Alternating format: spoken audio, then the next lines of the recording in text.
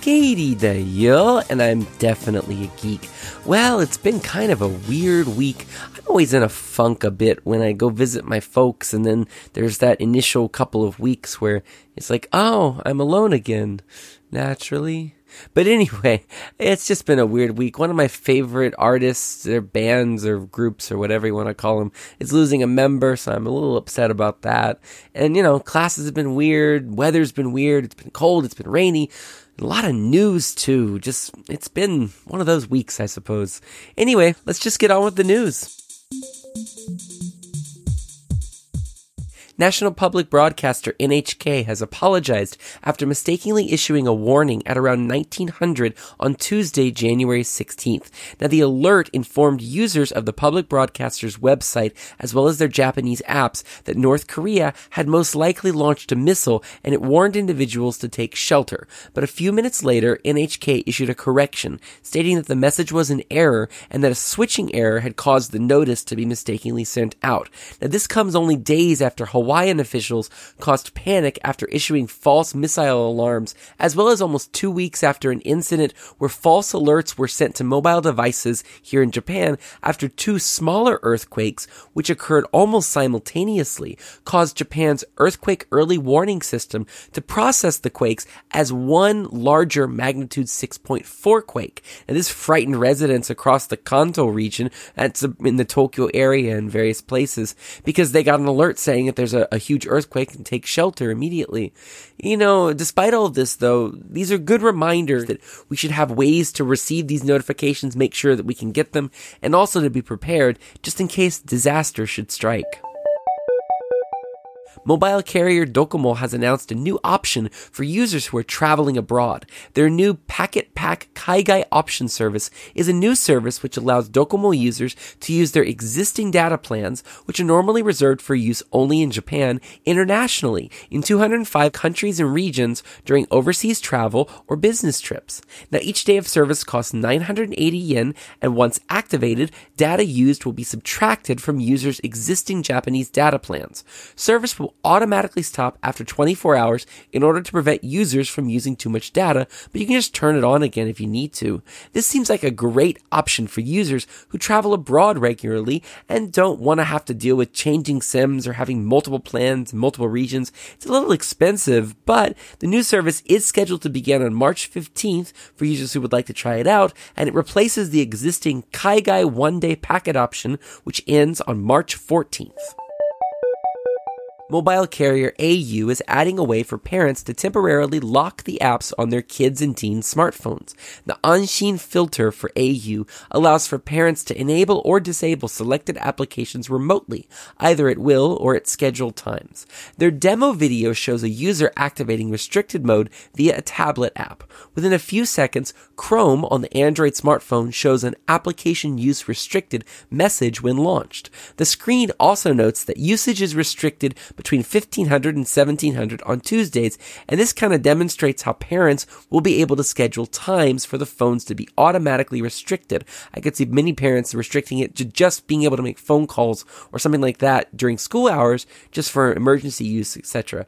And, as far as iOS goes, it's certainly not as elegant a solution as the Android solution is, but presumably the devices have been placed into what's known as supervised mode, and that involves wiping the phone and installing a special mobile device management profile. And this allows for remote management of the devices. And when activated from the parent's tablet, within a few seconds, all the restricted applications just simply disappear from the iOS home screen, and this prevents kids and teens from using them. And when the scheduled blackout time is finished, those apps will automatically reappear with their data intact. Now, I've used this personally. I've had a set of iPad minis at one point for my classes, and even now I have 6 iPhone 4S's I bought for really cheap, and I use them for game shows, just for buzzers and things. So I lock everything out. There's nothing on there. The kids can get to the settings app and the phone app. That's the only things that I can't actually remove from there.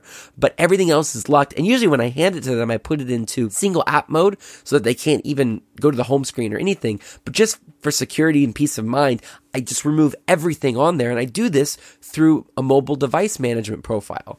And with 72.6% of junior high school students and 95.3% of high school students using a smartphone. Providing parents with a simple way to manage these devices seems like it might be a good idea. There's really great options as well for teachers who want to use devices in class. I'll talk about that in a future episode. But for now, this service is free for AU users, and it's scheduled to begin on January 25th. Well, we did Docomo and we did AU, so might as well round things out with a story from SoftBank. Mobile carrier SoftBank has announced that they are adding a new plan called the Gakuwari Sensei plan. Their Gakuwari plans are usually reserved only for students, but this new plan is for either people who are 25 years or younger or teachers. And this plan starts at a discounted price of 3,980 yen per month for 1 year. This includes their Ultra Gig Monster plan, which allows for up to 50 gigs of data per month to be used. Now, for users who don't need a lot of data and are okay with an iPhone 8 or 8 Plus, a second smartphone debut option is marketed at users who have not had a smartphone before, and this is available starting at 1,980 yen per month. Unfortunately, of course, additional fees may apply to these prices depending on what options you select, whether or not you have a family plan or have home internet through them, if you bundle things. So, these are like the absolute lowest prices, but expect it to be a little more in real practice. And the discounts are only valid for 1 year. Still, if you're interested, head over to your local SoftBank store before this promotion ends on May 31st. Credit card company Mitsui Sumitomo, in conjunction with Dynamics, have announced a new digital credit card with a lock function built in. Now, on a typical credit card, your credit card number is just printed on and it's displayed all the time. But with these new credit cards, only the first 4 and the last 4 digits of the card number are actually printed on the card itself. In order to reveal those middle 8 digits, you have to enter a passcode. Now, you set this passcode when you receive the card by entering it twice, and you use buttons that are found right on the card itself. After you set your passcode, and then when you need to use it, you unlock it with the passcode, those missing digits will appear on a small display that's built into the middle of the card itself. The card is also able to be used at standard credit card terminals. Now, this definitely goes to help alleviate some of the concern that Japanese people may have with using credit cards. Security is definitely a huge factor, not the only factor, but it's definitely a big one in why many are still nervous about using credit cards in Japan. So one like this that has additional security might provide peace of mind to users in the Japanese market. These cards are expected to launch not only in Japan, but also in other countries all around the world later this year. A rumor went around this week that Japanese social networking site Mixi was shutting down. Now, I've mentioned Mixi in past when discussing Ticket Camp, but I've never quite explained what it is. Founded in 2004, Mixi is one of the first social networking sites in Japan. And honestly, you can think about it a bit like MySpace of Japan, except Mixi probably still has a lot more active users than MySpace.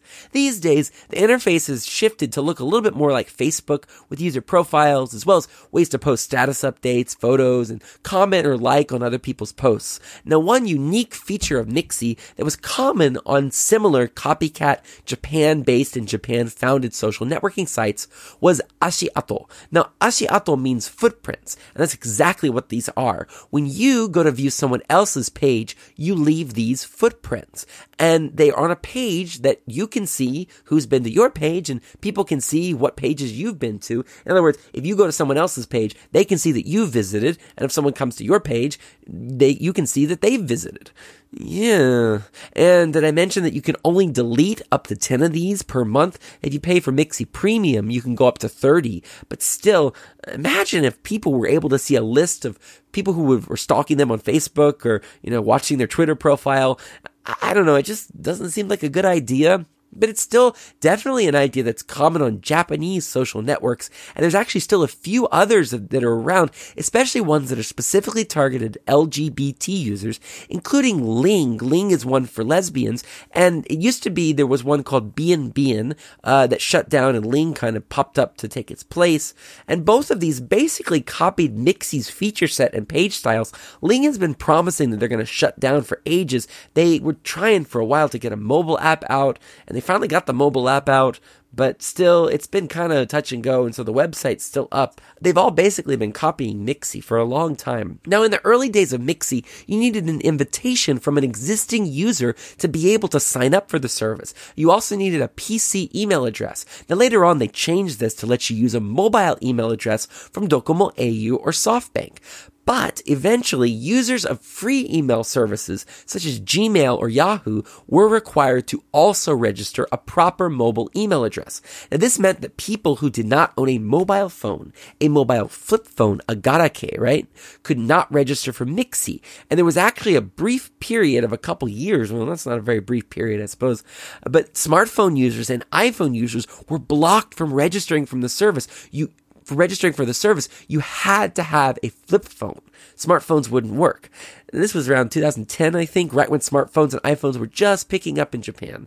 All of these missteps really limited their growth both inside as well as outside of Japan and the Japanese market. Now, one might argue there's some xenophobia going on here, that this was maybe intentional. After all, they never really had English support or anything like that. It was definitely a for Japan, by Japan service. But regardless, the more open, free platforms such as Facebook and especially Twitter's huge here, they began to dominate in Japan. And now Mixi tends to be one of those, it's still around kind of places. There's people who got in the habit of using it and still use it. There's certain groups that still use it. But, it's not really like super popular. So when the rumor started spreading that Mixi was closing, a lot of people just weren't surprised and believed it. I personally still have an account, and I only log in maybe once or twice a year because some fans of my favorite singing artist in the whole world, Sakamoto Maya, continue to insist on coordinating their post-concert meetups via Mixi. Despite there being great alternatives such as Twitter or Line, man, it would be great if we had a Line group where we could chat, but they all use Mixi, and they're in the habit of it, and it's that community, it's rooted there. So I think they're going to continue to use it until it shuts down, and I guess for now I'm stuck having to keep it around and check it every now and then because Mixi has flat out denied that they have any plans to shutter the service anytime soon.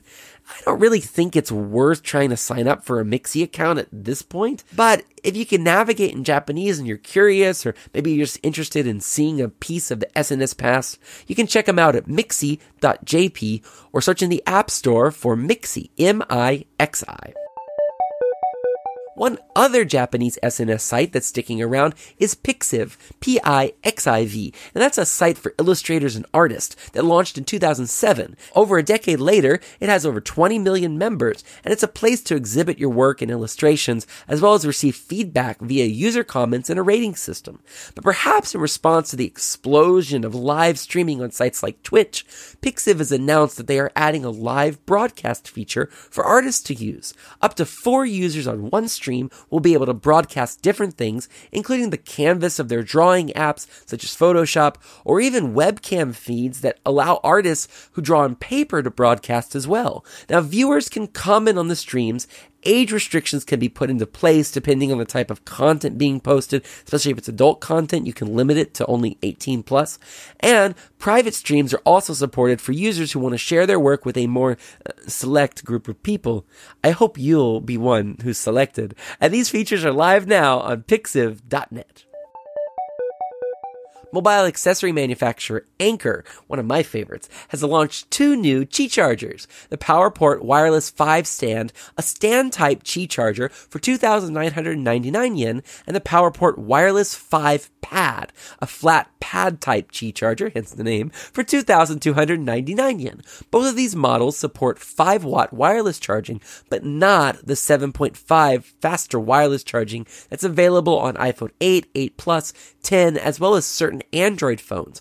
Now, both of these include a micro USB cable, but you'll need a wall charger or some other USB plug to plug into. And honestly, there may be better and faster options, even cheaper options available, but Anker is known for their high quality products. I've never gone wrong with anything Anker has sold. So if you want to get a quality, reliable Qi charger, you can find both of these products for sale on Amazon Japan. And speaking of reliable, one thing that's certain is that if you start to use a popular company's logos on your merchandise without permission, sooner or later, you're gonna run into certain trouble.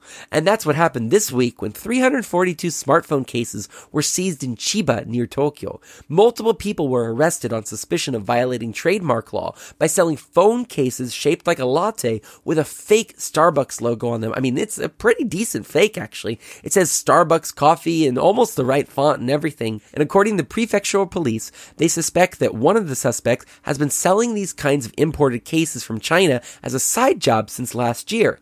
Now, while it seems like it might be a good side business, still, I think it's a good idea to stay away from cases featuring the actual logos of large corporations.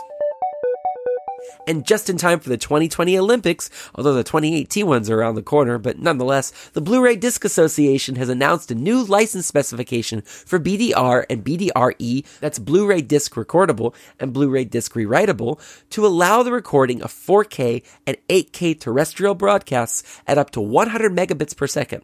Now, while 4K broadcasts are supported at original quality on standard BDR or BDRE discs, there's new BDRE XL media that's going to be released for compatibility with 8K broadcast. This makes sense because even though they're using the HEVC codec, which has more improved compression for 8K support and for 60p and for HDR, you're still going to need more data. So the BDRE XL media should allow for longer record times and more compatibility. They're also using MPEG-4 AAC and MPEG-4 ALS audio codecs, and they're conforming to some new satellite broadcast standards and AACS2 copy protection. Now, Japan has 3 times the average number of BD recorders, and honestly, recording things off of TV using a Blu-ray recorder, they call them BD recorders here, but Blu-ray recorders, it's fairly common here. That's why we're talking about it. You know, I have one myself personally, and I don't really watch terrestrial broadcast anymore, but for a while, I still have a box or two of recordings of off-air. It's really common here.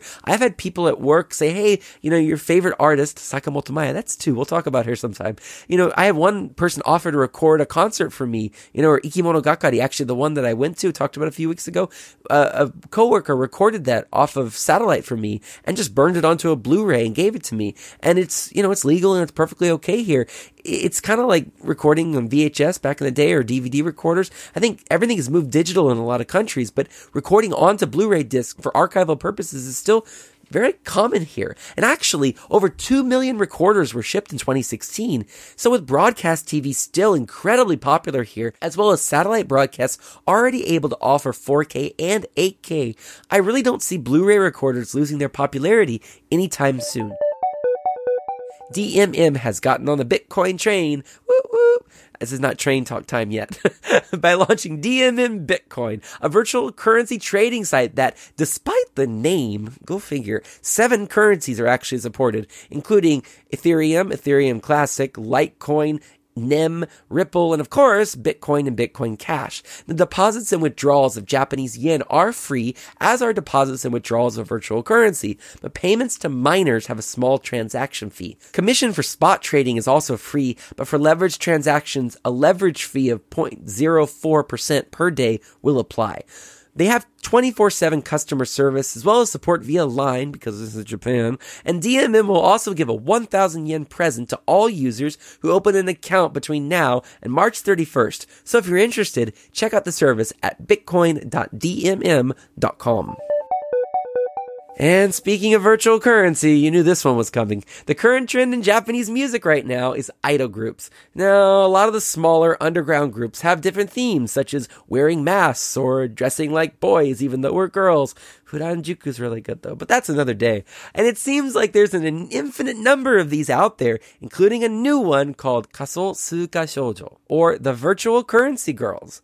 Now in idol groups, members typically have an image color and possibly even an image theme or a role or a part that they represent, and the Virtual Currency Girls are no exception because each one represents a different virtual currency, including Ethereum, Monacoin, NEM, and of course, Bitcoin and Bitcoin Cash. Interestingly, tickets to their shows can only be purchased via virtual currencies. And personally, I have a feeling that might limit their appeal somewhat, although some geeks here might actually go after that because it might be a smaller market with fewer fans, so maybe they can get closer to the idols. And the group notes that they're, quote, not here to promote speculation or investment, and that they have, quote, carefully selected a handful of currencies that are sure to exist in the future in order to broaden the public's understanding of them using entertainment as our medium, as well as broaden the size of our virtual currency wallets through ticket sales and merchandise sales. Wait, I think I added that last part.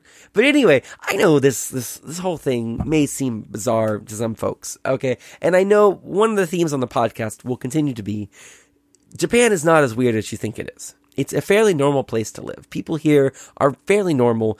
There's extremes. There are certain things, especially around gender roles, that are kind of not very progressive and not quite in the 21st century still. But, you know, what ends up being put in the media, I think, at least in the West a lot of times, tends to be the more outrageous stories because they get clicks and they make good headlines, you know, and virtual currency idols.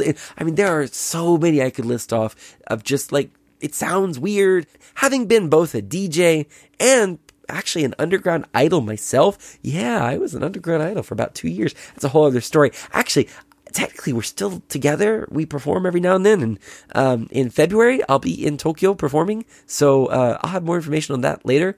If anyone would like to come see me be an idol again, yeah. You know, it almost seems logical that this would be the next step, that some promotion agency or group or manager is going to take what's popular right now, virtual currency, and kind of spin an idol group out of it, you know. And if you're dying to hear the virtual currency girls, you can check them out at the link in the show notes. Okay, so now we're getting on the train, because it's train talk time! Oh, yeah! Now, sad news for fans of the Pumpkin Train this week, as JR East has announced that they are retiring their famous 115 series trains. These trains were famous for their green and orange paint job, and were affectionately known as the Kabocha Densha, the Pumpkin Train, or the Mikan Densha, the Mandarin Orange Train. Now, the 115 series trains first entered service in 1963, and are currently used on various lines in the JR East area. Last autumn, these trains were very popular around Halloween, with many people dressing in costumes to ride the so-called Pumpkin Train. JR East is replacing these trains with ones from the 211 series, which features a lightweight stainless steel body as well as more energy-efficient operation. No official end date for service on the 115 series trains has been announced, though they have affixed an Arigato 115 series sticker to the trains, and these will stay on until the Pumpkin Train turns into a carriage, or scrap metal, or something, on the last ride in mid-March. And finally, this one's sort of important to me, so I hope you'll listen. You know, I had a whole thing planned for today. I went to a really cool concert last weekend, and they were using iPads and iOS devices in a really unique way to do a show at a place that they normally wouldn't really be able to do a show, and the technology was really enhancing both the experience as well as the performance and the number of people required to run the show. It was really cool, and I was so excited to talk about it. Got to make an exception, because this week there was a sudden, shocking announcement that one of my favorite idol groups, I've been a fan for like 7 or 8 years, Momoiro Clover Z, their green member, Ariasa Momoka, is graduating on Sunday. This Sunday. We're going to have like 6 days between announcement and graduation. Something happened. I don't know what. I don't want to speculate too much. You know, there's rumors maybe her contract was up and they were trying to negotiate and they were waiting until the last possible second, you know, before contract negotiations to announce it. Or maybe she surprised them and just decided to up and quit, even though they looked like they were going to renew it. Or, you know, maybe she got pregnant. I mean, I don't know. I don't want to speculate too much. There's a lot of reasons, but I don't know. I'm really disappointed because it feels disrespectful in some ways. Like, after all these years, this is how you're going to end it. Like, but then again, maybe something happened, maybe her health, I don't know, you know, she says she just wants to be a normal girl, and I can respect that. I'm just kind of sad that we won't get to say more of a proper goodbye, you know, and the reason I bring this up is that I probably wouldn't be doing this podcast without them. I became a fan of them, you know, back when they were just debuting. I made a lot of friends and acquaintances and had a lot of wonderful experiences because of them. I became a DJ because of them. I became an underground idol because of them. I met a lot of people I know in Osaka and Tokyo and Nagoya because of them. I got to go to so many concerts. There were barbecues, there were picnics. I got to go to Fukuoka. I got to go, various places around Japan to go see them. And lately I haven't been so going to see them. The crowd at the concerts has changed. The mood has changed. They've gotten a lot more corporate and they've gotten bigger, frankly, and I'm really happy for their success. But I'll never forget it was Kokuritsu, which was in 2013, and they were about to demolish the National Olympic Stadium to make way for the 2021. I went, and it was this huge dream of theirs, and they did 2 days of shows. I went to both of them, and I'll never forget it. I mean, it was just gorgeous. People with their little pen lights and these glowing glow sticks everywhere. It's like it was the culmination of their dreams and all their hard work. And we were all in it, and everyone was happy. And they just had these big floats and all fireworks, and it was a magical experience that I'm really happy I got to go see. There were a lot of painful memories because of them, but there were also a lot of wonderful things that happened. And I think I got a lot of confidence, from them. And even now, when I'm down, sometimes I'll listen to their music and it picks me up. I mean, that's why I like music to begin with. It's something that, podcasts are wonderful, but occasionally, and TV is great too, but I need to step away and just go into a zone, and music kind of brings me back. And it's if I'm happy, it makes me happy. If I'm sad, it can make me cry, but then get those emotions out, and it can also bring back memories. It's like smell or taste. Things will trigger memories, and you remember what you were doing at that time. You remember how it felt. You remember those people, those faces. I remember the barbecue. I remember the picnics. I remember all the karaoke, the dance parties, and the underground stuff, and 3 a.m. and we're sweaty and we're dancing and we're doing all the moves, and we're having fun, and it was a great experience, and I got a lot of confidence, and I don't think I would have had the courage to do a podcast like this had it not been for them, and also for just meeting all the people I have.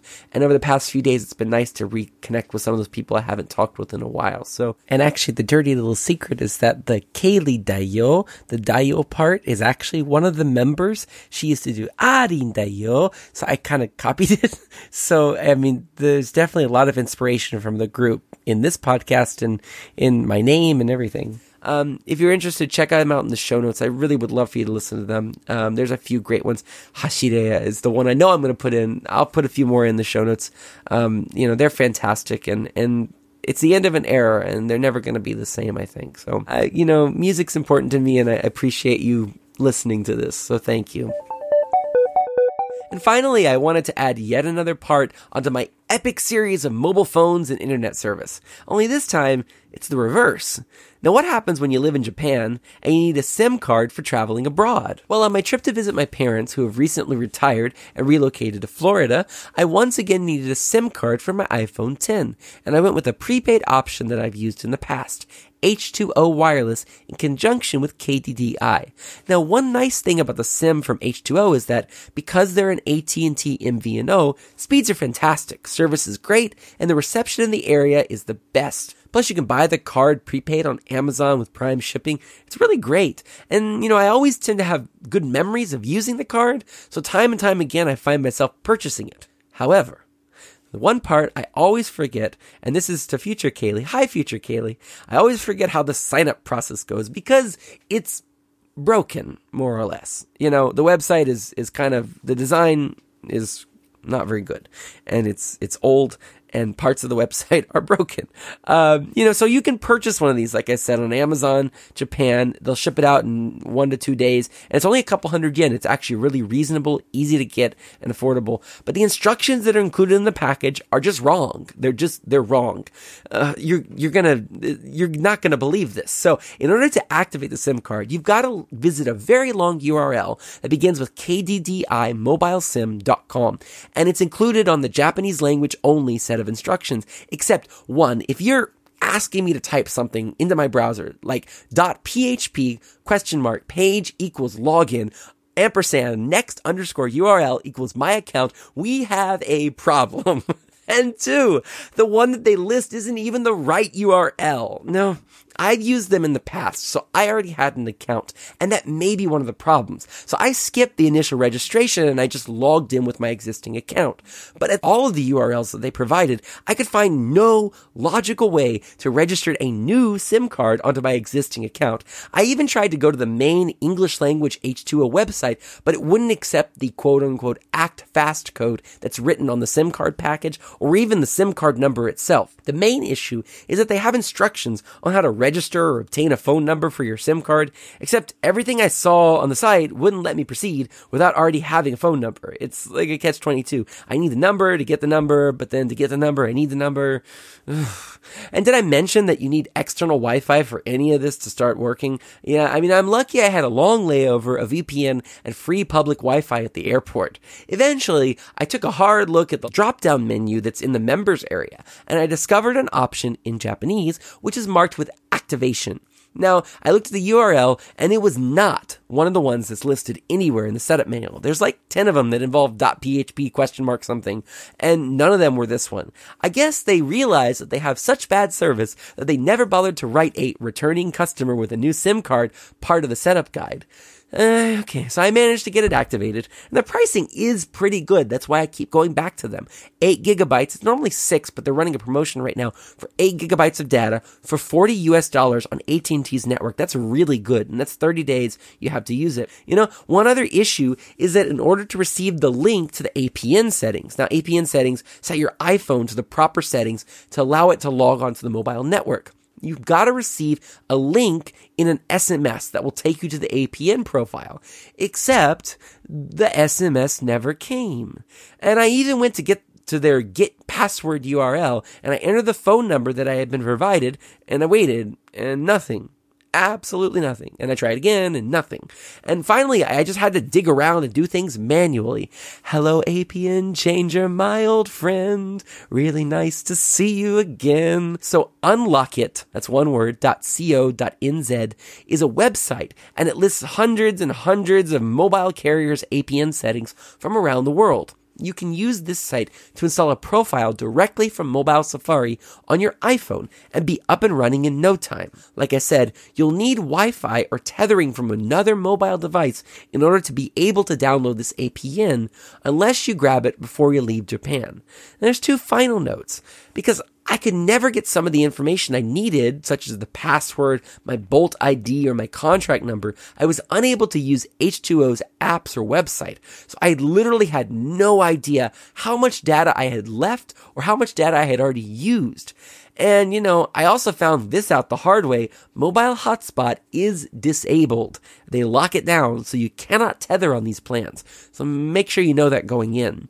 All told, I really can't recommend these.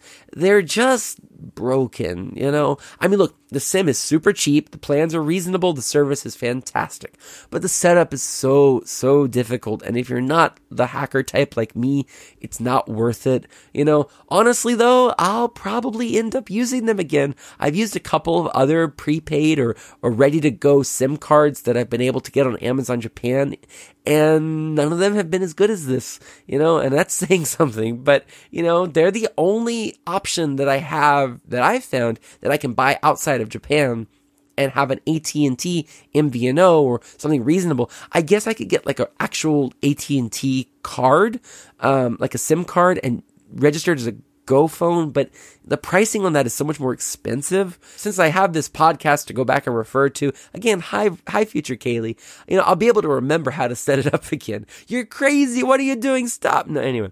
But you know, if you can help it, I'd recommend trying to find a better quality SIM card and provider.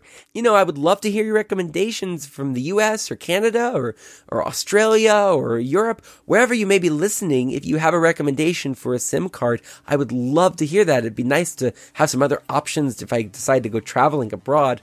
Anyway, for now, if you can, please subscribe in Overcast or Pocket Casts or whatever podcast app you choose. It sure mean a whole lot to me. And this show is also available in Apple Podcasts. If you could rate or review the show, it would really help out. It would help out with discovery, getting the word out there. And you can find the show notes for this episode at platypuspodcasts.com/geek/13. which is also where you're going to find links to all of my social media. And if you have any comments, questions, concerns, topics, or you just want to chat about anything, especially idols, SIM cards, or idol SIM cards, I'd love to hear from you. Please tweet them at me on Twitter at KeiRiDayo with the hashtag ZettaiGeekDayo so I can find them. Until next week! 以上、ポッドキャストヒロイン、ケイリー色クローバー、Z! せーの、終了! 絶対geekだよ is a Platypus Podcast production だぜ